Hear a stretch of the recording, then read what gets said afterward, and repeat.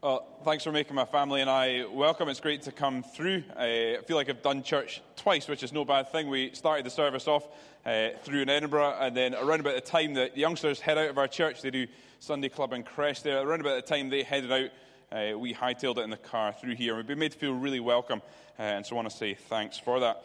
Thanks too for folks engaging with a question that was put out to you about what or who you put trust in. I would guess that a lot of the time we put trust in people or different things and maybe don't actually put much thought to it. Actually, you're quite resolute, you've got a sense of trust, and so you just get on with it. But it was really interesting hearing when actually you take some time to think about it, what different people were coming up with and saying. We're going to think about our trust, and in a moment we're going to pray and then look at God's Word. But let's just think about that a little bit more, about the things that we put trust in, but also why. So, for example, I don't know who the civil engineering enthusiast was over here, but as it happens, here's a slide I prepared earlier, a picture of a crane to give you an insight into the sort of things that go on in my mind. But in a crane, at some point, somewhere, if I'm not an engineer, by the way, so if I'm way off piste with this, do correct me. But at some point, it will say on it, safe working load. And so if it's a big crane like the one that's pictured, then the safe working load, someone will have crunched the sums and figured it out and realized, well, it can probably lift about this much. And they'll say, well, you can confidently lift that. For example, with smaller stuff as well, a friend who's an engineer told me that, you know, these lift trucks that you get for lifting up pallets, he told me, and I hope I'm quoting him right, that it's got a safe working load. And the way in which they figure that out is that they lift stuff until it breaks. And they go, well, that's not safe. And so they cut that weight in half, and they say you can probably be confident with that weight. So they've taken it to the absolute limit and then said, well, here's something that you can put trust in. And so if ever you're lifting a pallet, I don't know if that's something you do, you can be confident.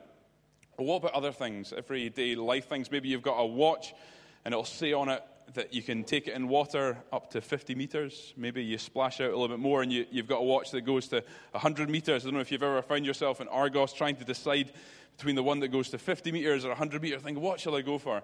Well, I've never taken a watch up to 50 meters below water, but it's good to know that someone has and that they're confident in the design of that watch. And if I was to fall in the pool and forget to take my watch off, I could get out and check the time and be kind of reasonably confident in the person that's done the sums and the designing. There's lots of other things, whether it's the brakes on your bike, whether it's the train driver, all these different people that we put trust in. I want to say that we learn in life where we can put our trust. And we're going to take this more in a spiritual direction, as you might expect, as we turn to God's Word. And we're going to look at how Paul was urging God's people in Ephesus to put their trust in God.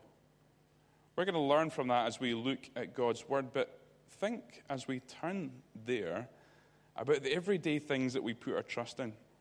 You see, normally they are figured out, if you're the person that does the sums, by what the limit is, and then coming back. Well, as we look for the cause that we have to have hope in God and the Lord Jesus Christ, we see that his love has gone to the limit and beyond. That Christ showed his love for us, and that he died on the cross. But the power of God is seen in this, that he raised him from the grave. Because there is that absolute triumph, we stand firm and trust in that. And we're going to learn more about that as we look at God's Word. But two things before we do so. Firstly, a word of context. We're jumping right into the middle of Ephesians chapter 1. It's a book, a letter that we've been looking at our church through in Edinburgh. I want to share that last time, when we were looking at it, the passage before is this exclamation of praise.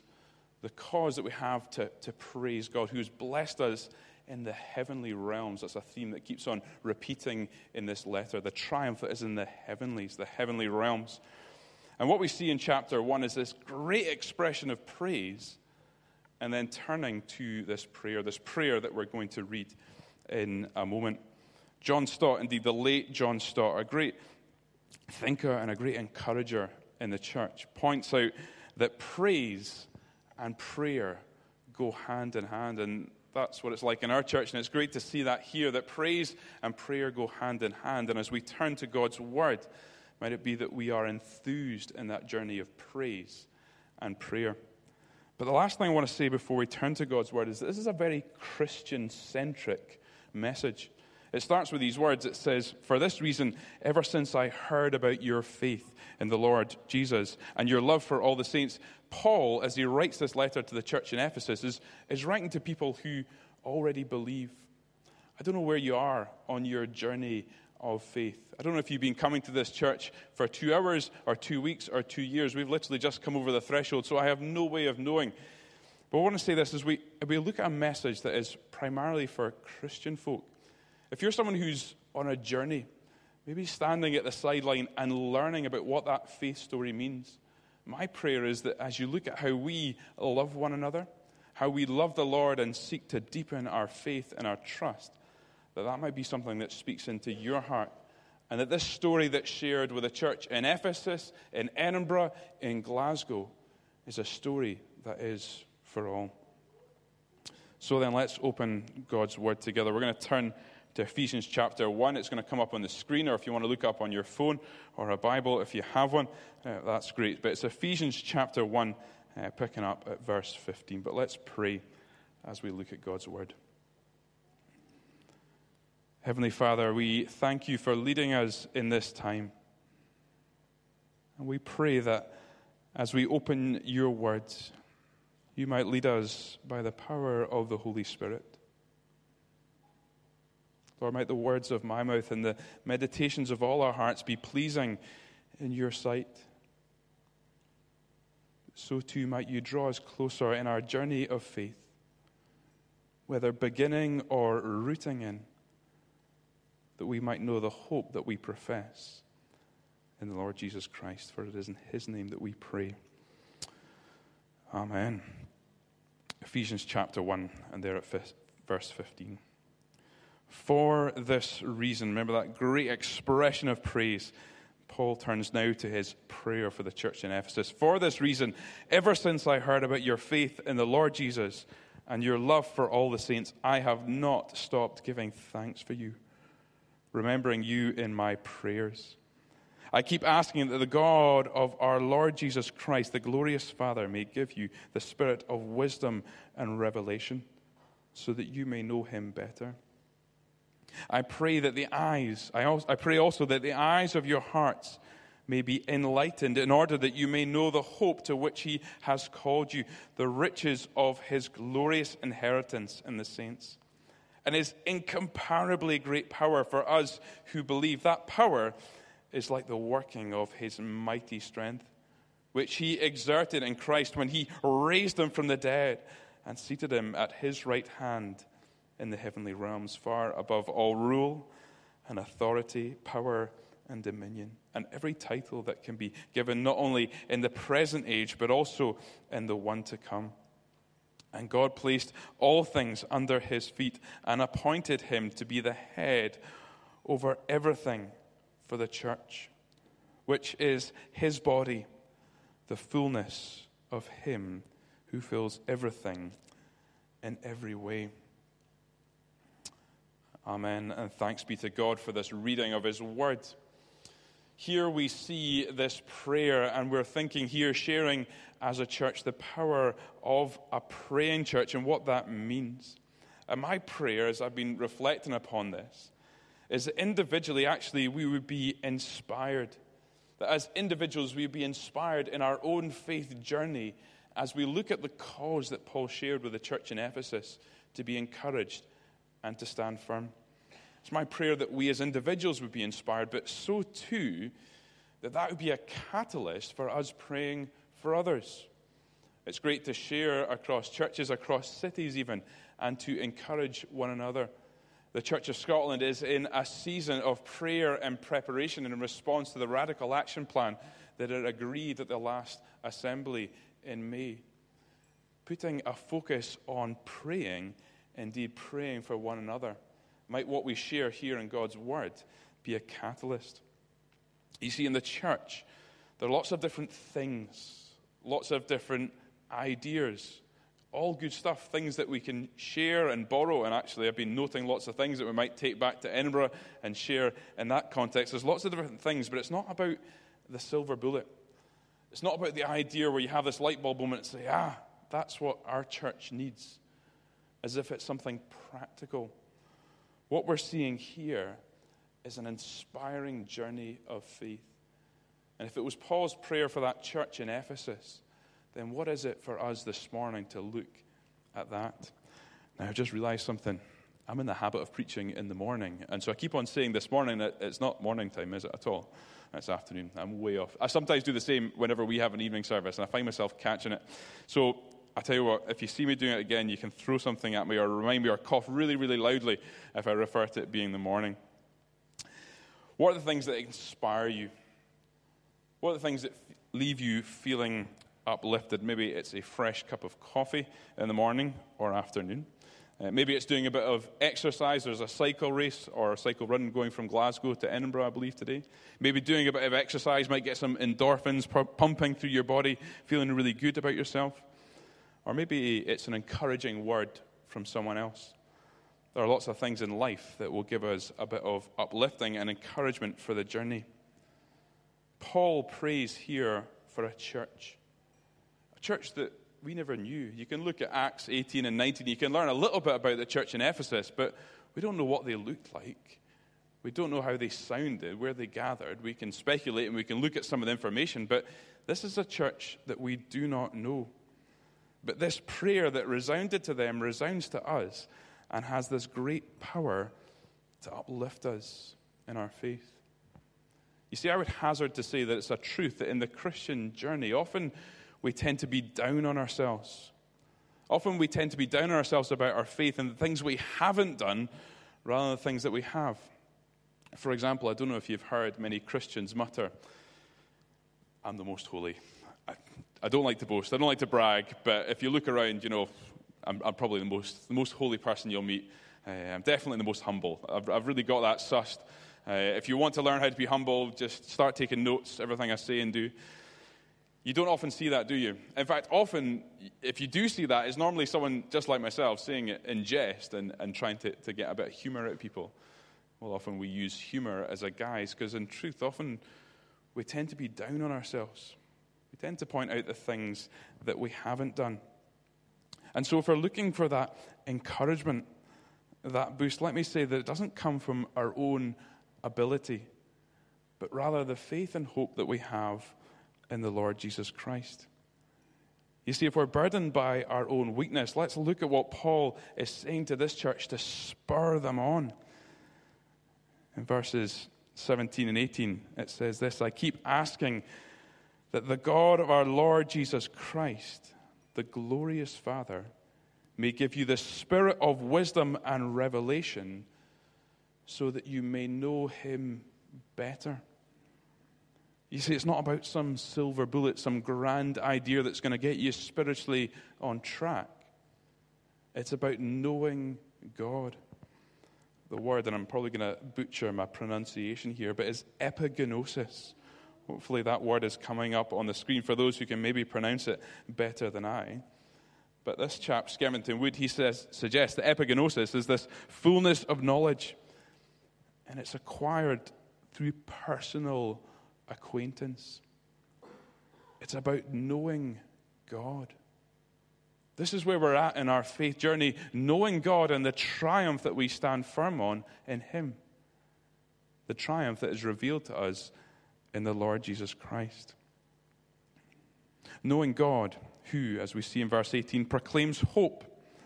Verse 19, we see that he is powerful. We see that he has shown the greatest victory of all. Listen to what it says here in verse 19. It says, his incomparably great power for us who believe. That power is like the working of his mighty strength, in verse 20, which he exerted in Christ when he raised him from the dead. And he seated him at his right hand in the heavenly realms. This is the depth of God's love seen for us in the Lord Jesus Christ. And it's not a case of a limit and then coming back a little bit and saying you're probably all right here. It's a trust and a hope a hope in God, as someone said over here, that is asserted in the triumph of the Lord Jesus Christ. Christ who has risen from the grave and is seated at God's right hand. And we see this repeating theme then of the heavenlies.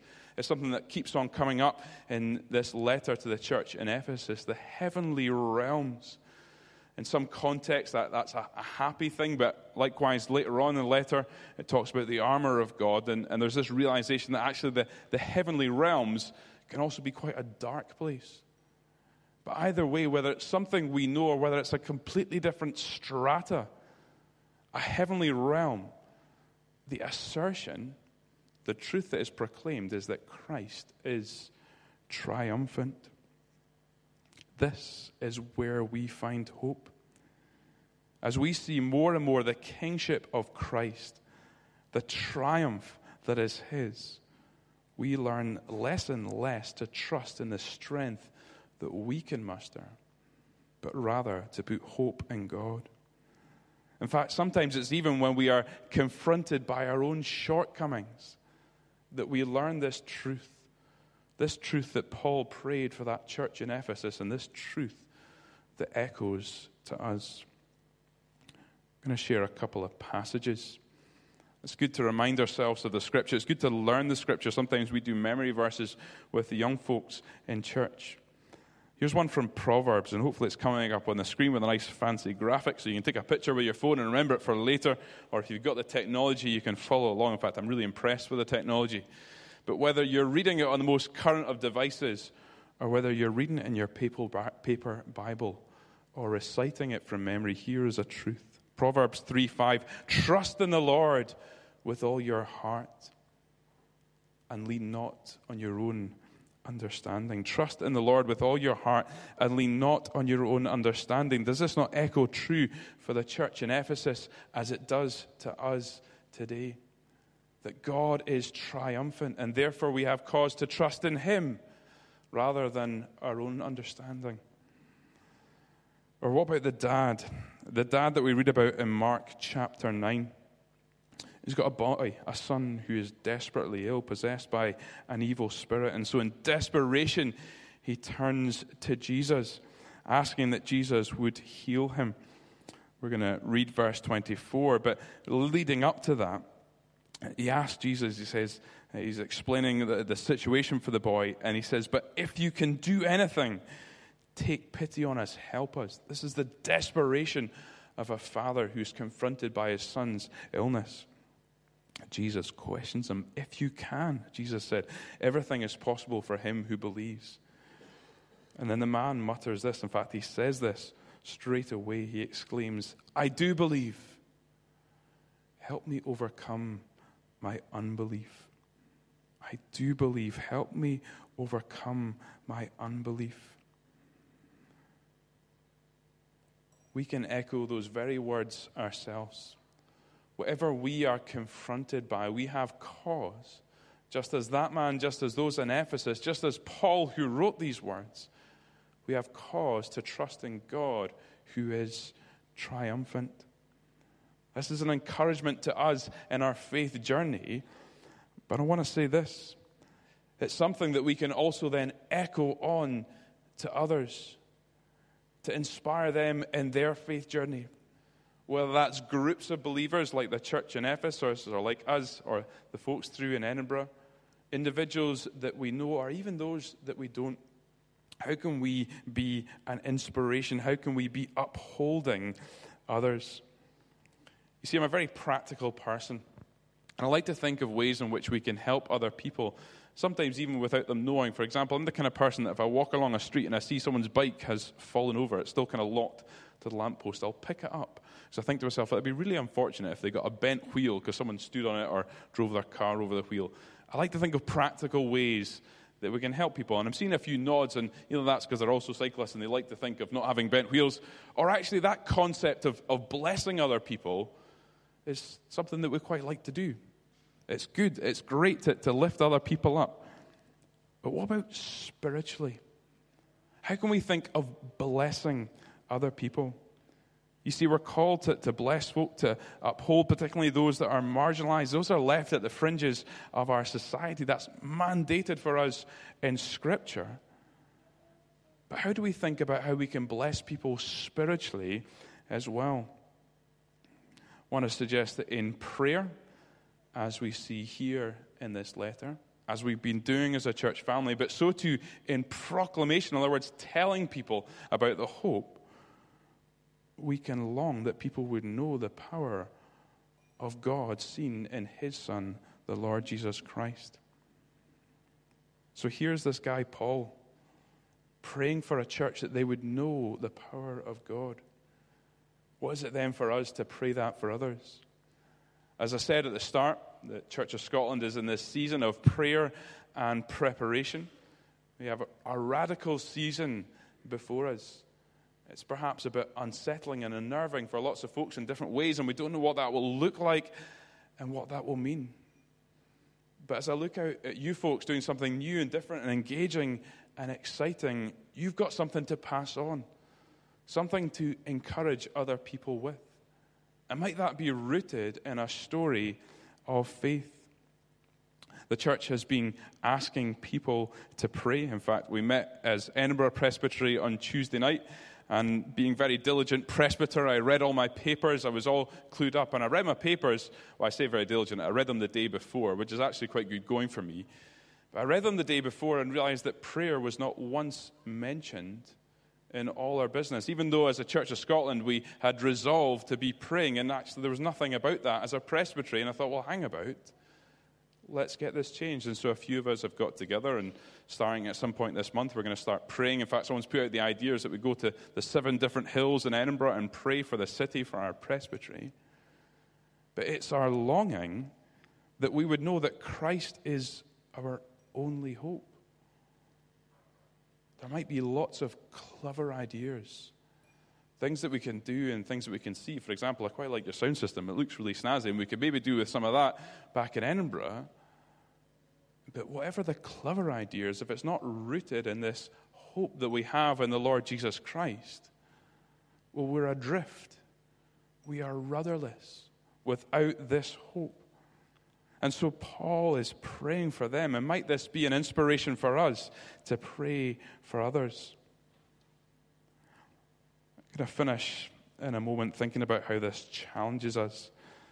But I want to share something that I came across a couple of weeks ago. I was speaking with a guy, in fact, a guy from Glasgow, and he muttered this phrase, and it's kind of been stuck in my ear ever since. It's not a particularly biblical phrase, but it certainly got me thinking. He said this: culture eats strategy for breakfast.